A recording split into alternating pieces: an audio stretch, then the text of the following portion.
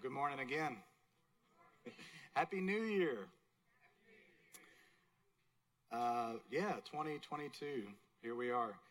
I appreciate y'all being here this morning. I know we're coming out of a busy season, a stressful time of the year, and so I know it takes a little bit of extra effort to make it here this morning. And so I really appreciate y'all being here this morning, and anyone viewing online, welcome as well. Thank you for watching. Trey is taking some much-needed, well-deserved time off today, and so you're stuck with me, and I'm excited to be able to preach with you this morning. If you don't know me, I'm Pastor Lee, and I'm the associate pastor here at Fellowship, and I oversee worship, tech, and communication needs of the church. And sometimes I get to preach, so here we are. I want to talk about something today that God's been working with me on for a few weeks now, and it's really just a basic, fundamental understanding of that we have within our Christian faith. But sometimes we miss the basics. I remember being a kid, and we would, as a family, play board games and card games, and I was notorious for not listening to the instructions as they were being told. And I remember struggling so hard, and no matter how hard I tried, I just physically could not listen to the instructions. Any fellow ADD friends in here who can sympathize with me? I know definitely you.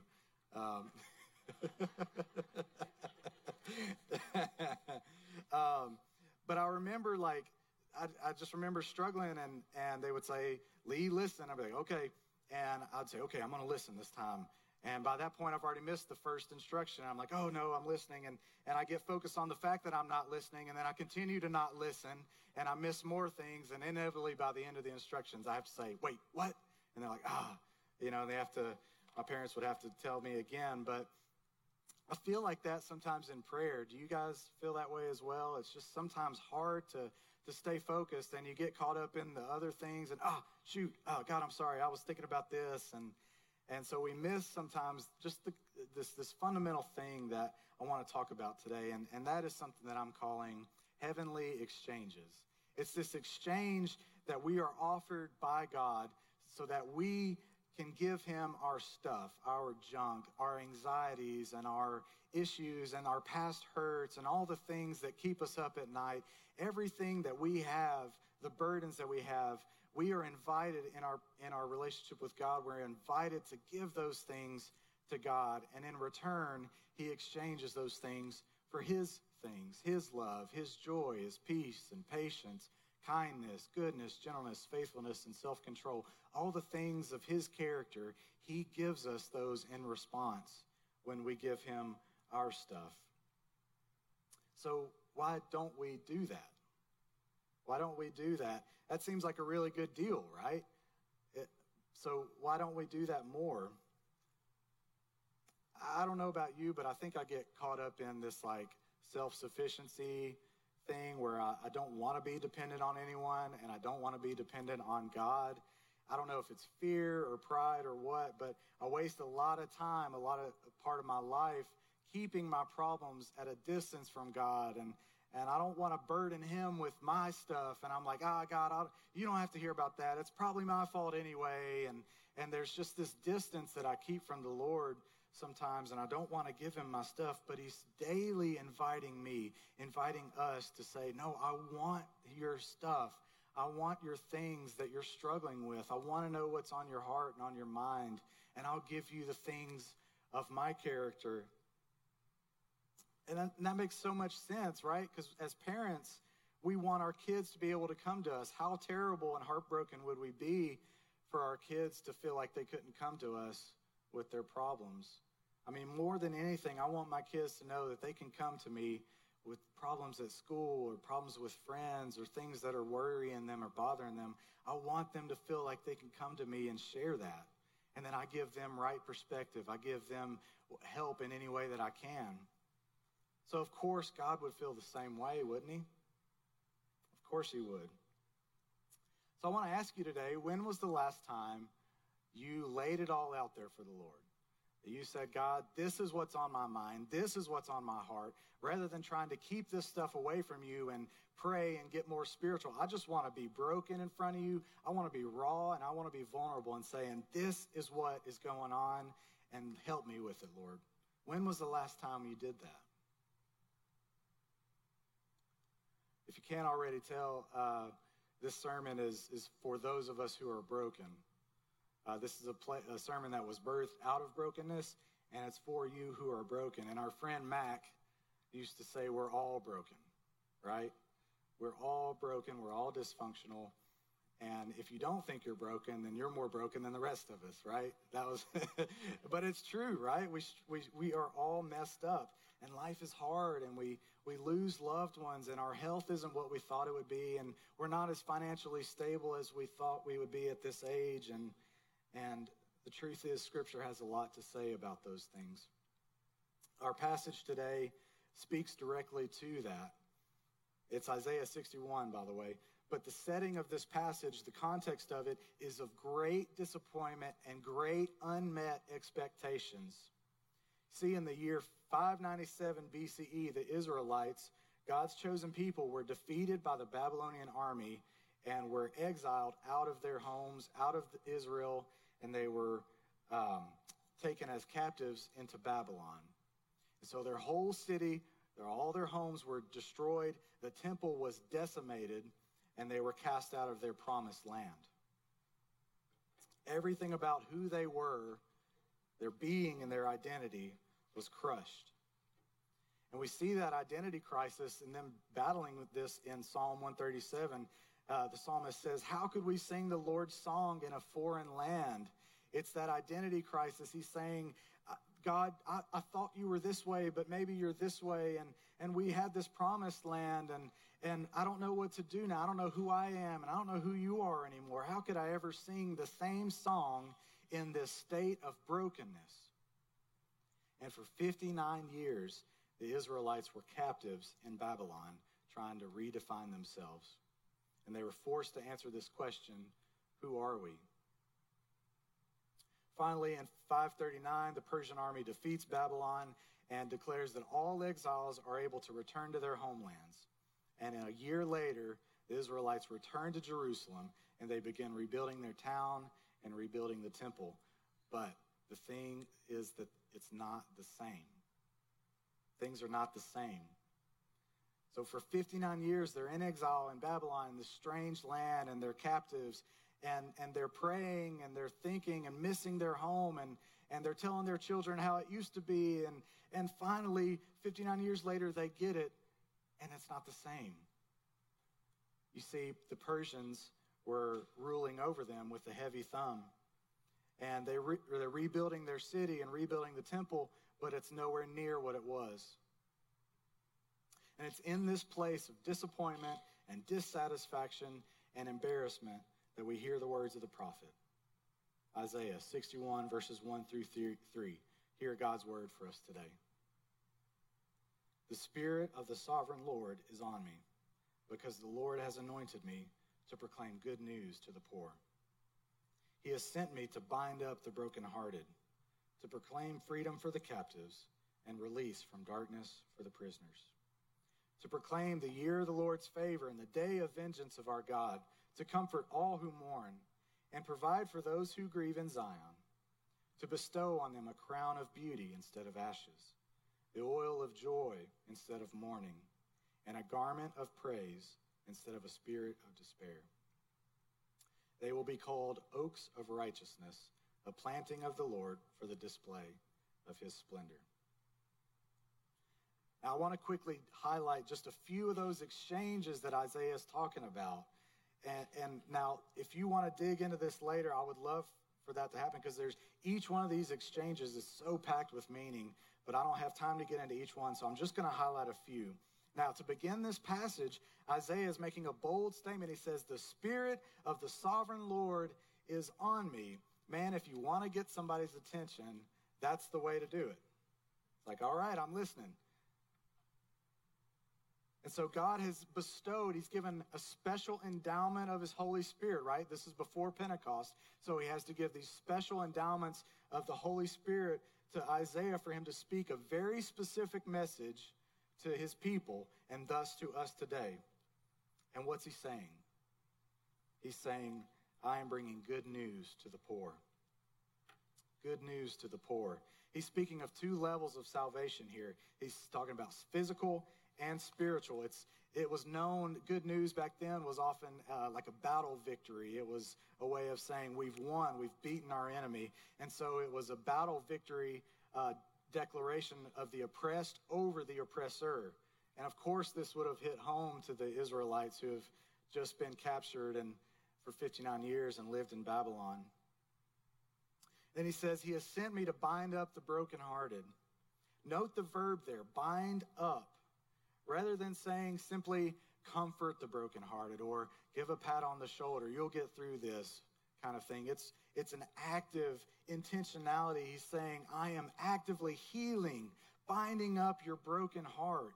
It's essentially a heart surgery. He's bringing the pieces of your heart back together. And he's saying, I know you're grieving, but I'm healing you. I'm giving you hope again. That's that exchange that we're offered in Jesus Christ even today.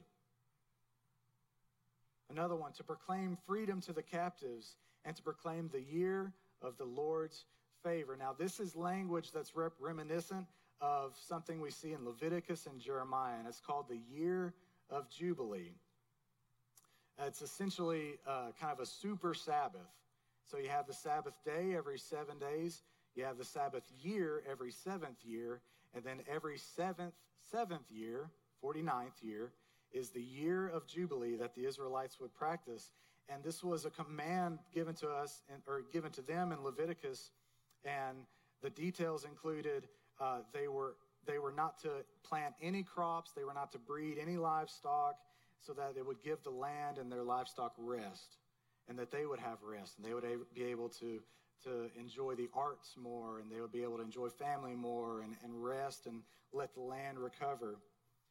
They were commanded to give back any land that was not fully paid off, and people that owed them things and owed them debts were to be forgiven completely. Next, to provide for those who grieve in Zion, to bestow a crown of beauty. And we know in those times that the traditional way of showing you were grieving or mourning was to rip your clothes and put on a sackcloth, essentially a garbage bag, and you would sometimes shave your head and put ashes over your face, and that would signal to everyone around you that you are grieving, you are devastated by something going on. And so Isaiah is prophesying here that the Messiah will exchange these ashes for a crown of beauty, a garland. It was a turban-like headdress that he was using wordplay with and to give them a picture. He was saying, you will no longer have these ashes of mourning. You're going to have this crown of beauty, and it would signify dignity and joy. Beauty for ashes. And finally, the prophecy ends with this. He says, for the display of his splendor. I feel like I need to take a step back and just say, every exchange that God offers us, everything about our Christian faith is about God. It's about his glory. Sometimes we tend to turn inward and think that God does things for us, and then he does, but the ultimate goal is the redemption of human and of earth, and it's all for God's glory. And so these exchanges that we're being offered here, the bottom line is that it's all for him, for God's glory, for the display of his splendor. Let's look at one more passage. I'm going somewhere, so bear with me here. This is Luke 4, verses 14 through 20. So New Testament, and this is Jesus' first sermon, first recorded sermon. And it says this, verses 14. Jesus returned to Galilee in the power of the Spirit, and news about him spread through the whole countryside. He was teaching in their synagogues, and everyone praised him. He went to Nazareth, where he had been brought up, and on the Sabbath day he went into the synagogue, as was his custom. He stood up to read, and the scroll of the prophet Isaiah was handed to him. Unrolling it, he found the place where it's written. Here we go, Isaiah 61. The Spirit of the Lord is on me. Jesus' first recorded sermon. Because he has anointed me to proclaim good news to the poor. He has sent me to proclaim freedom for the prisoners and recovery of sight for the blind, to set the oppressed free, to proclaim the year of the Lord's favor. And check this out. Verse 20.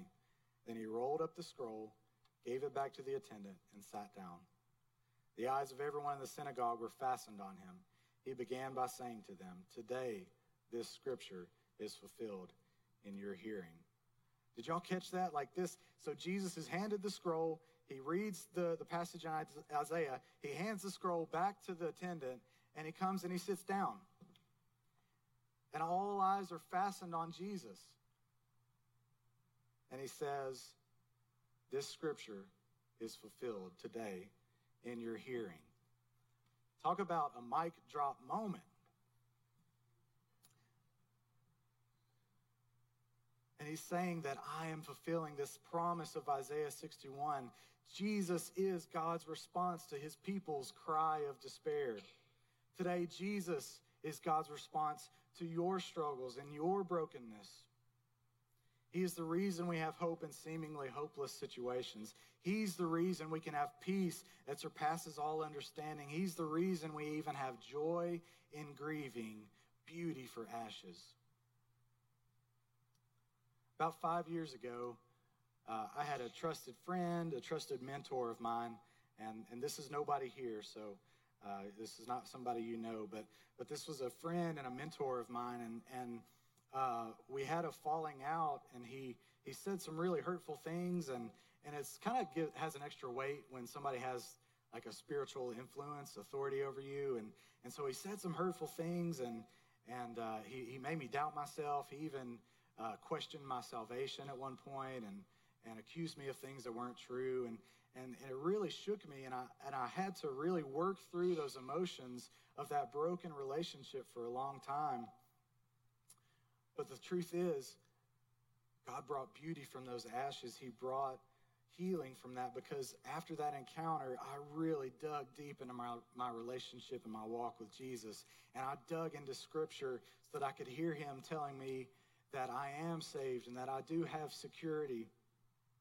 And months after our encounter, we reconciled. He apologized, and we're friends now, and it's all over.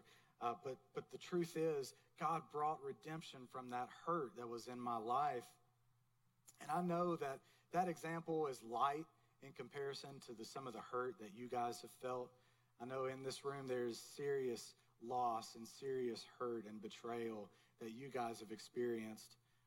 But what I learned from mine is that there's no such thing as a hopeless relationship or a hopeless situation in Jesus. That he can bring healing in grieving. There's a song we're going to sing here at the end of the service, and it's called Graves in the Gardens. We've sung it a few times here. And it goes through these exchanges that we've been talking about, right? Beauty for ashes, and mourning to dancing, and shame to glory, and graves into gardens. I'm convinced, church, that we will never see the garden that God has planted for us until we learn to surrender the grave. We don't have the capacity to receive the things of God, to receive that exchange that he's offering to us, if we don't let go of our past, let go of our hurts, let go of our fears. And we trust that what God offers in exchange is so much better. There's no such thing as a grave that God can't turn into a garden. And through our hurt, and through our past, and through betrayals and loss and all the things that life throws at us, we know that every bit of our pain is an opportunity to grow in love. And I believe that's the garden that God wants to grow in us today. So in closing, maybe you feel like you're in exile, like the Israelites for 59 years. Maybe you feel like you're just in this broken state, and you feel like you're being held captive by unforgiveness and past hurts in your life. You live in fear, and maybe you're in survival mode, and you don't even remember who you were before those things happened to you. I think God wants you to remember that, just like the Israelites, you're still his, and he's still yours. Maybe you've come out of exile. You're on the other side of a crisis in your life, and you've returned, and things have gotten better, but they're not quite the same as they were. Life isn't quite the way you expected it to be. I just want to encourage you today to proclaim that 2022 is your year of Jubilee. The similarities are uncanny. We think about 2020 being our exile, right? 2020 was when we isolated and we lost some of the things that we knew and loved, and I think it's time for us to come out of that. 2020, we laid low and we had to redefine ourselves and our nation and our churches even. And then 2021 came, and we thought it was going to get better, and there was some progress there, but in some ways it was just more of the same political division and COVID talk. And so it wasn't quite what we expected it to be. And so I'm proclaiming 2020 is our year of Jubilee. We are coming out of exile. We are back into the promised land. Amen. It's time to claim the exchanges God is offering to us.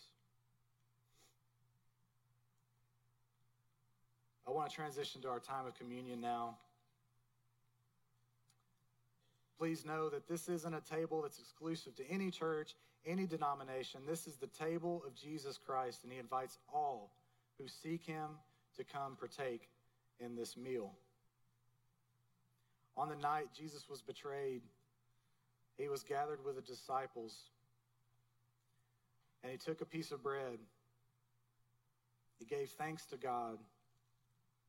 He broke the bread,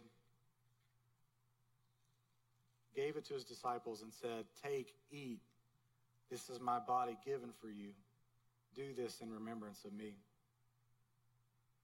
When the supper was over, he took the cup, gave thanks to God, gave it to his disciples, and said, "Drink from this, all of you. This is my blood of the new covenant, poured out for you and for many for the forgiveness of sins. Do this as often as you drink it in remembrance of me." We see in Scripture the importance of confessing our sins before we partake in communion. There are going to be some words on the screen here. Would you guys read this aloud with me? Merciful God, we confess that we have not loved you with our whole heart. We have failed to be an obedient church. We have not done your will. We have broken your law. We have rebelled against your love. We have not loved our neighbors, and we have not heard the cry of the needy. Forgive us, we pray. Free us for joyful obedience through Jesus Christ, our Lord. Amen. I'm going to take a second for silent confession. Would you do the same?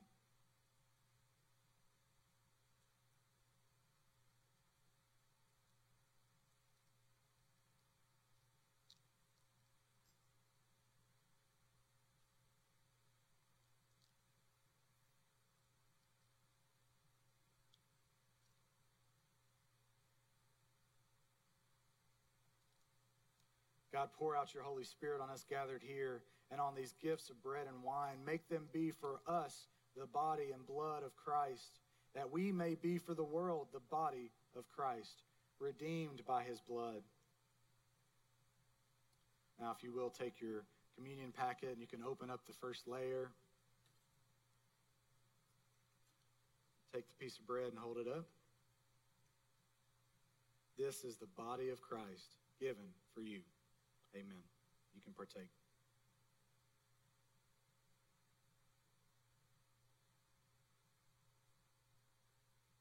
If you open up that second lid, hold it up. This is the blood of Christ shed for you. Amen. You may partake.